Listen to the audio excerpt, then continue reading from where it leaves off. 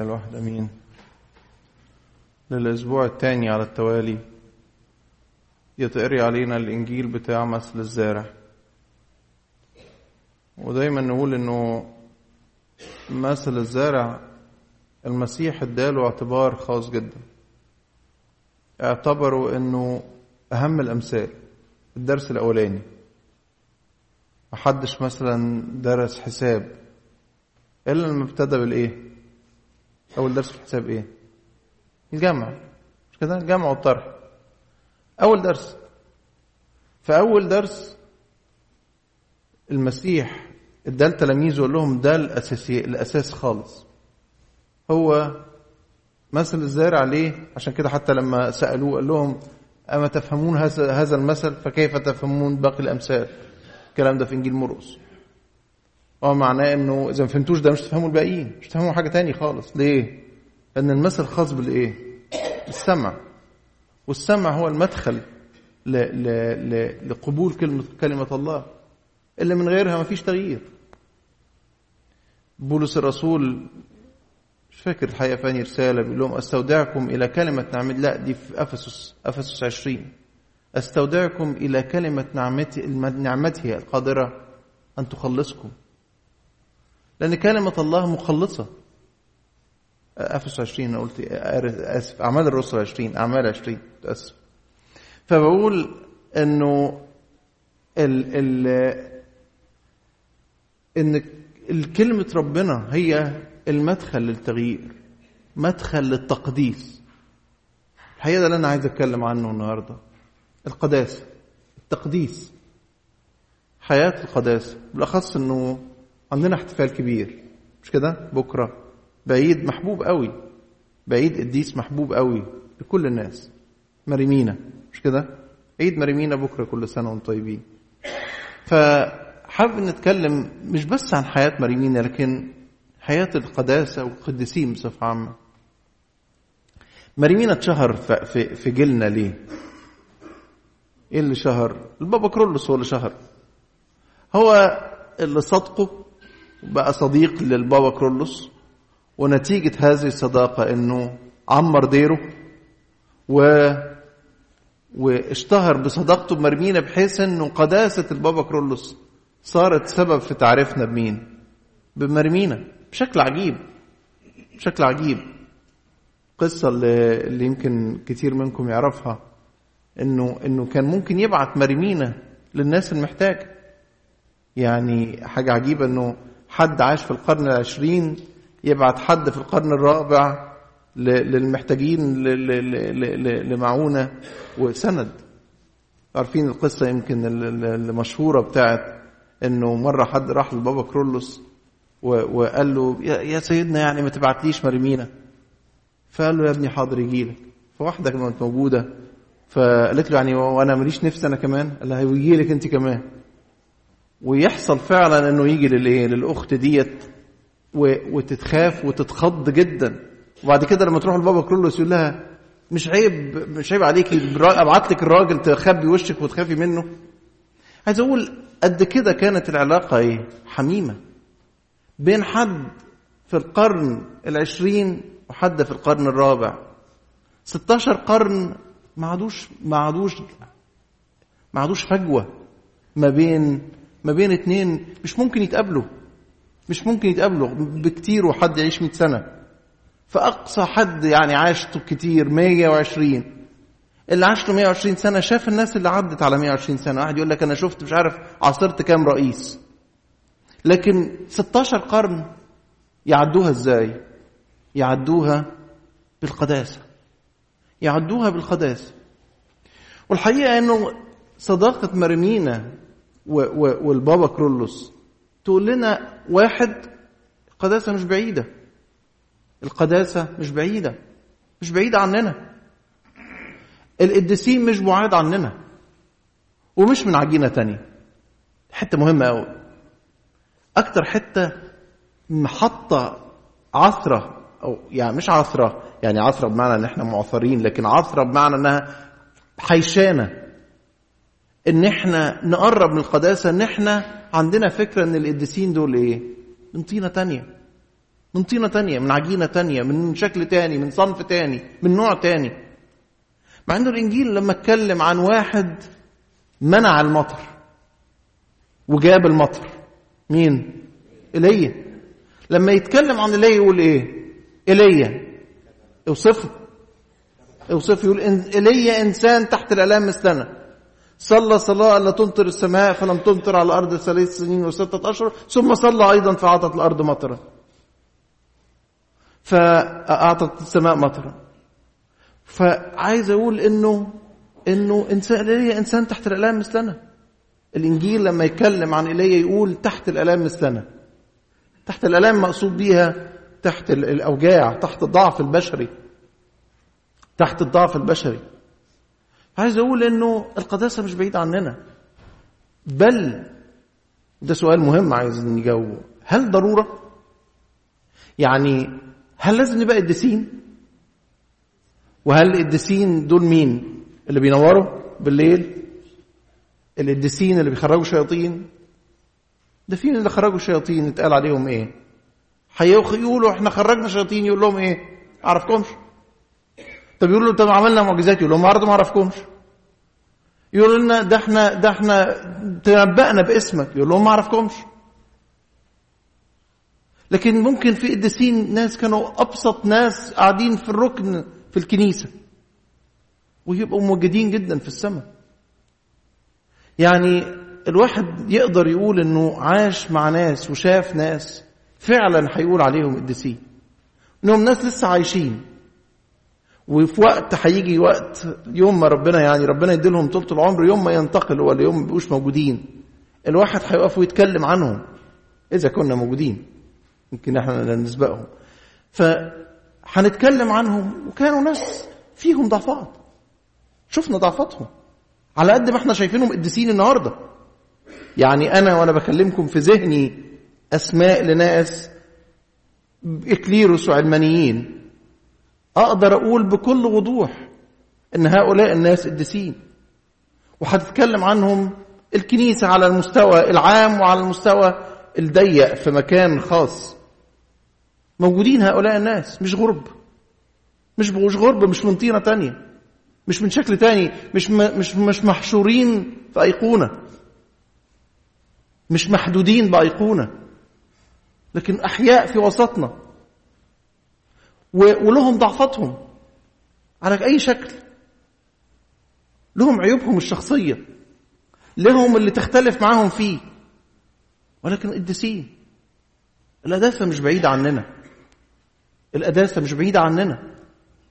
لكن نرجع للسؤال، هل هي ضرورة؟ يعني لازم نكون قديسين؟ الإجابة الحقيقة مع إن لو سألنا إحنا قديسين نقول لأ. يعني إحنا كأننا بنحكم على نفسنا إن إيه؟ طب لو قداسة ضرورة وشرط وأنا مش قديس، إيه يعني إيه؟ دي حاجة وحشة قوي، مش كده؟ ما إن أنا ماليش نصيب مع ربنا؟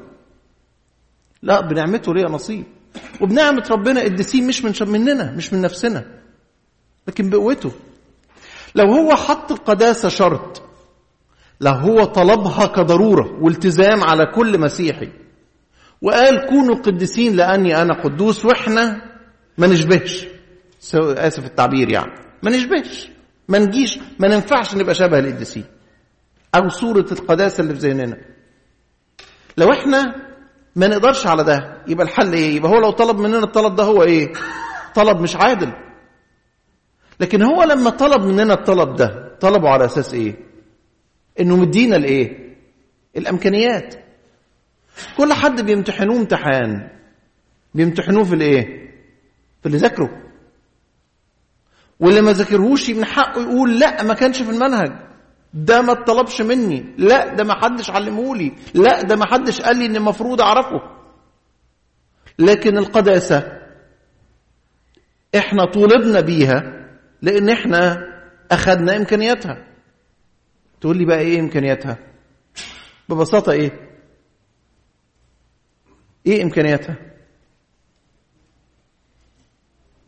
مفيش فكرة؟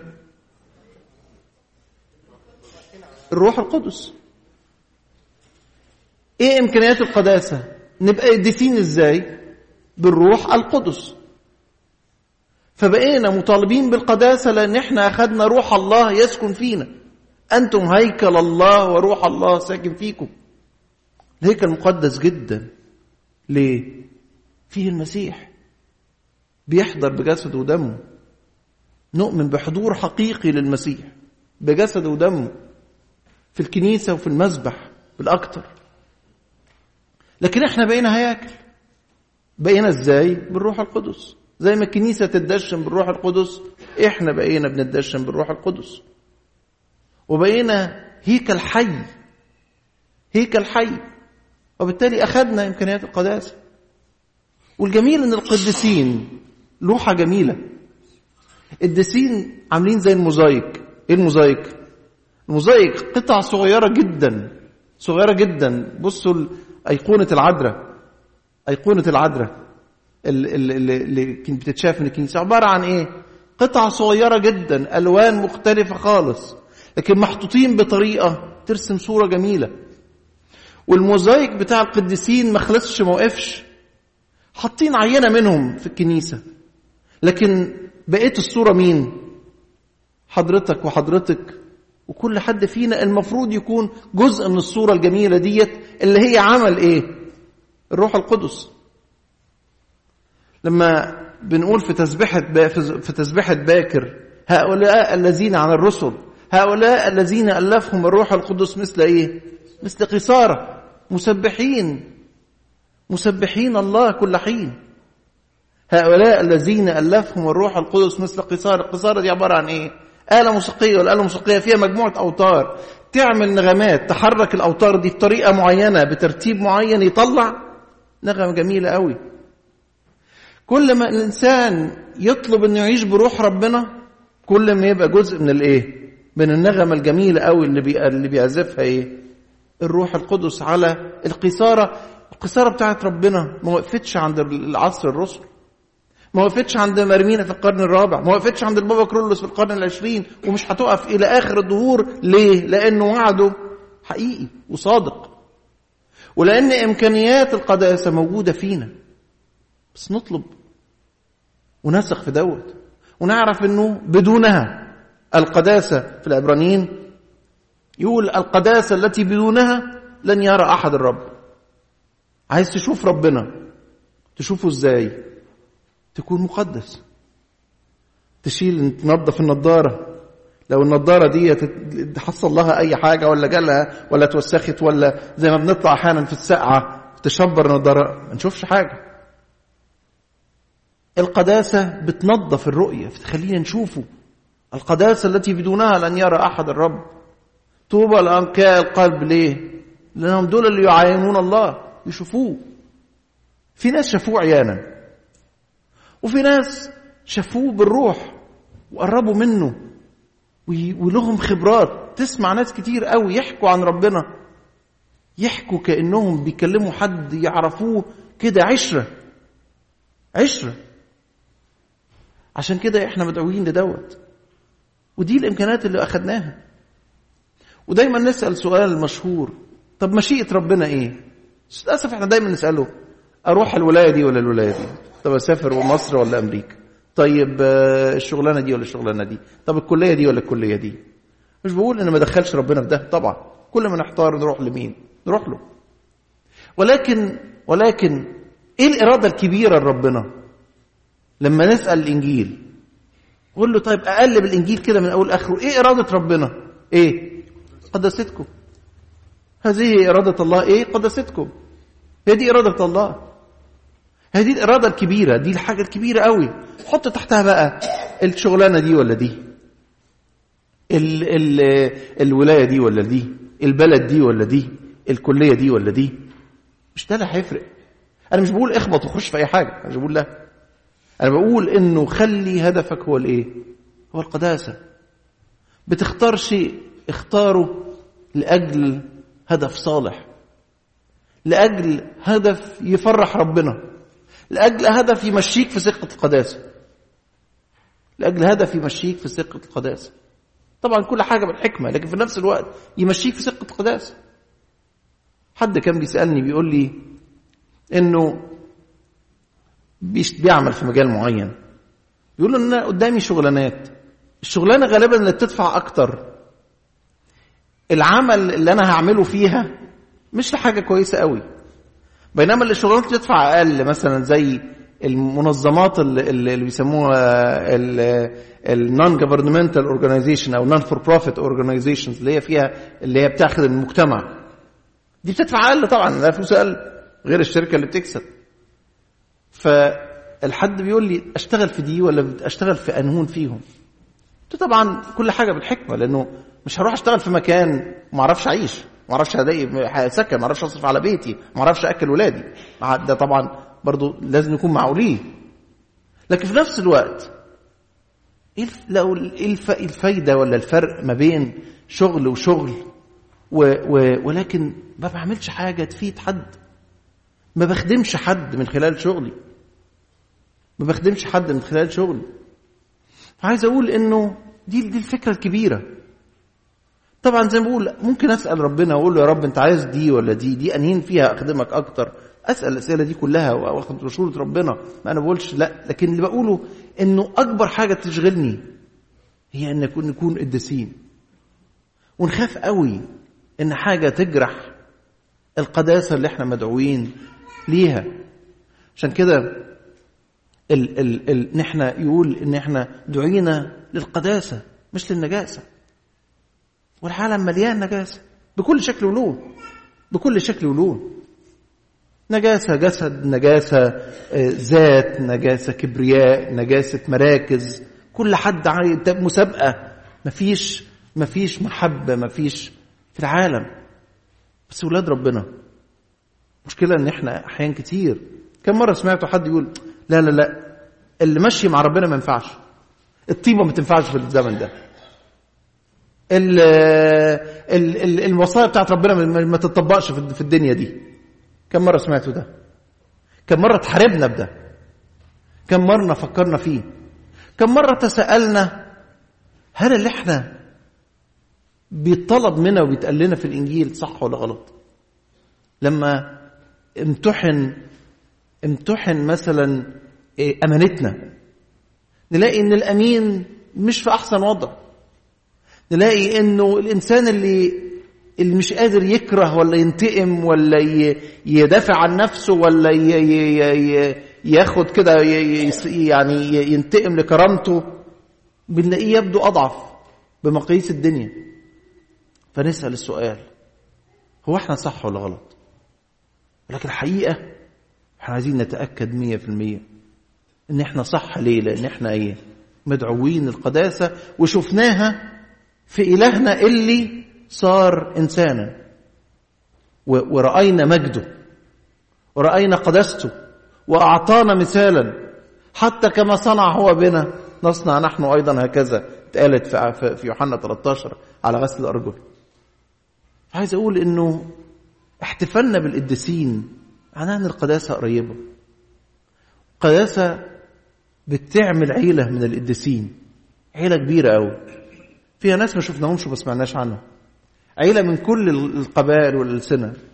ما جربتش كده انتوا؟ يعني احنا في مجتمع هنا في أمريكا، مجتمع متنوع، وكنا أحيان كتير ناس عندنا فكرنا انه ما فيش ناس بيعبدوا ربنا غير الآباط، مش كده؟ بعد كده نطلع نقابل ناس نلاقيهم شكلهم مختلف، شعرهم، عينيهم، لونهم غيرنا، لون بشرتهم غيرنا، ما ان احنا بنعتبر بيض يعني، لكن يعني فكجنس بيعتبرونا بيض، لكن بقول ناس مختلفين عننا ونلاقينا قريبين منهم. ليه؟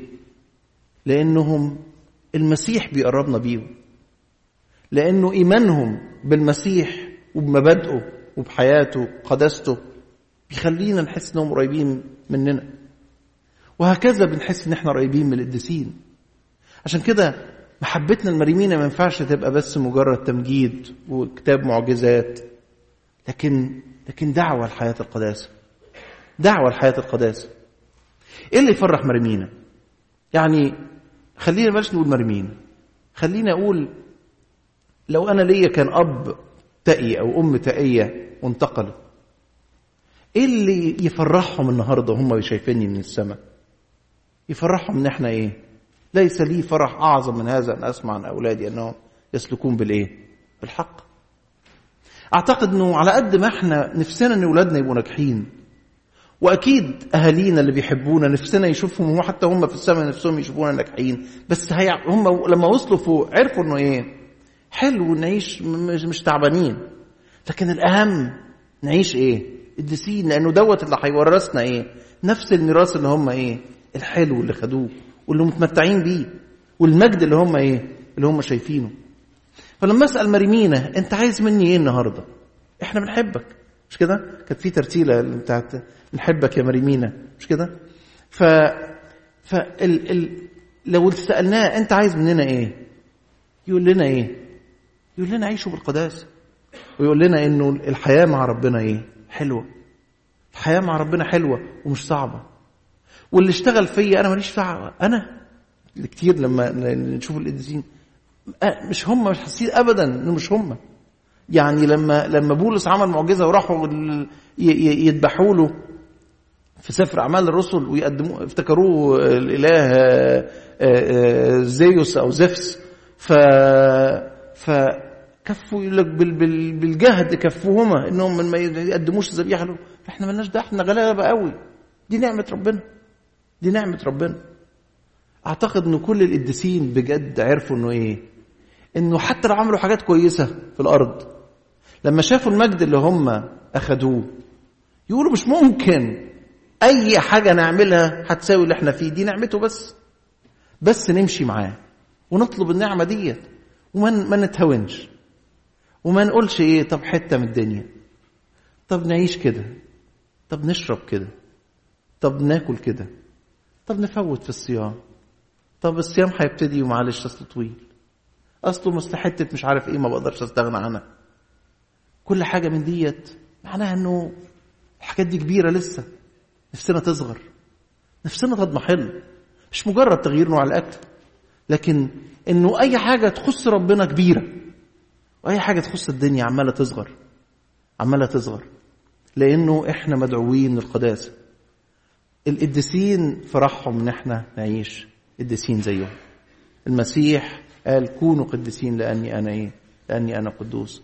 إلهنا كل مجد وكرامة دائما.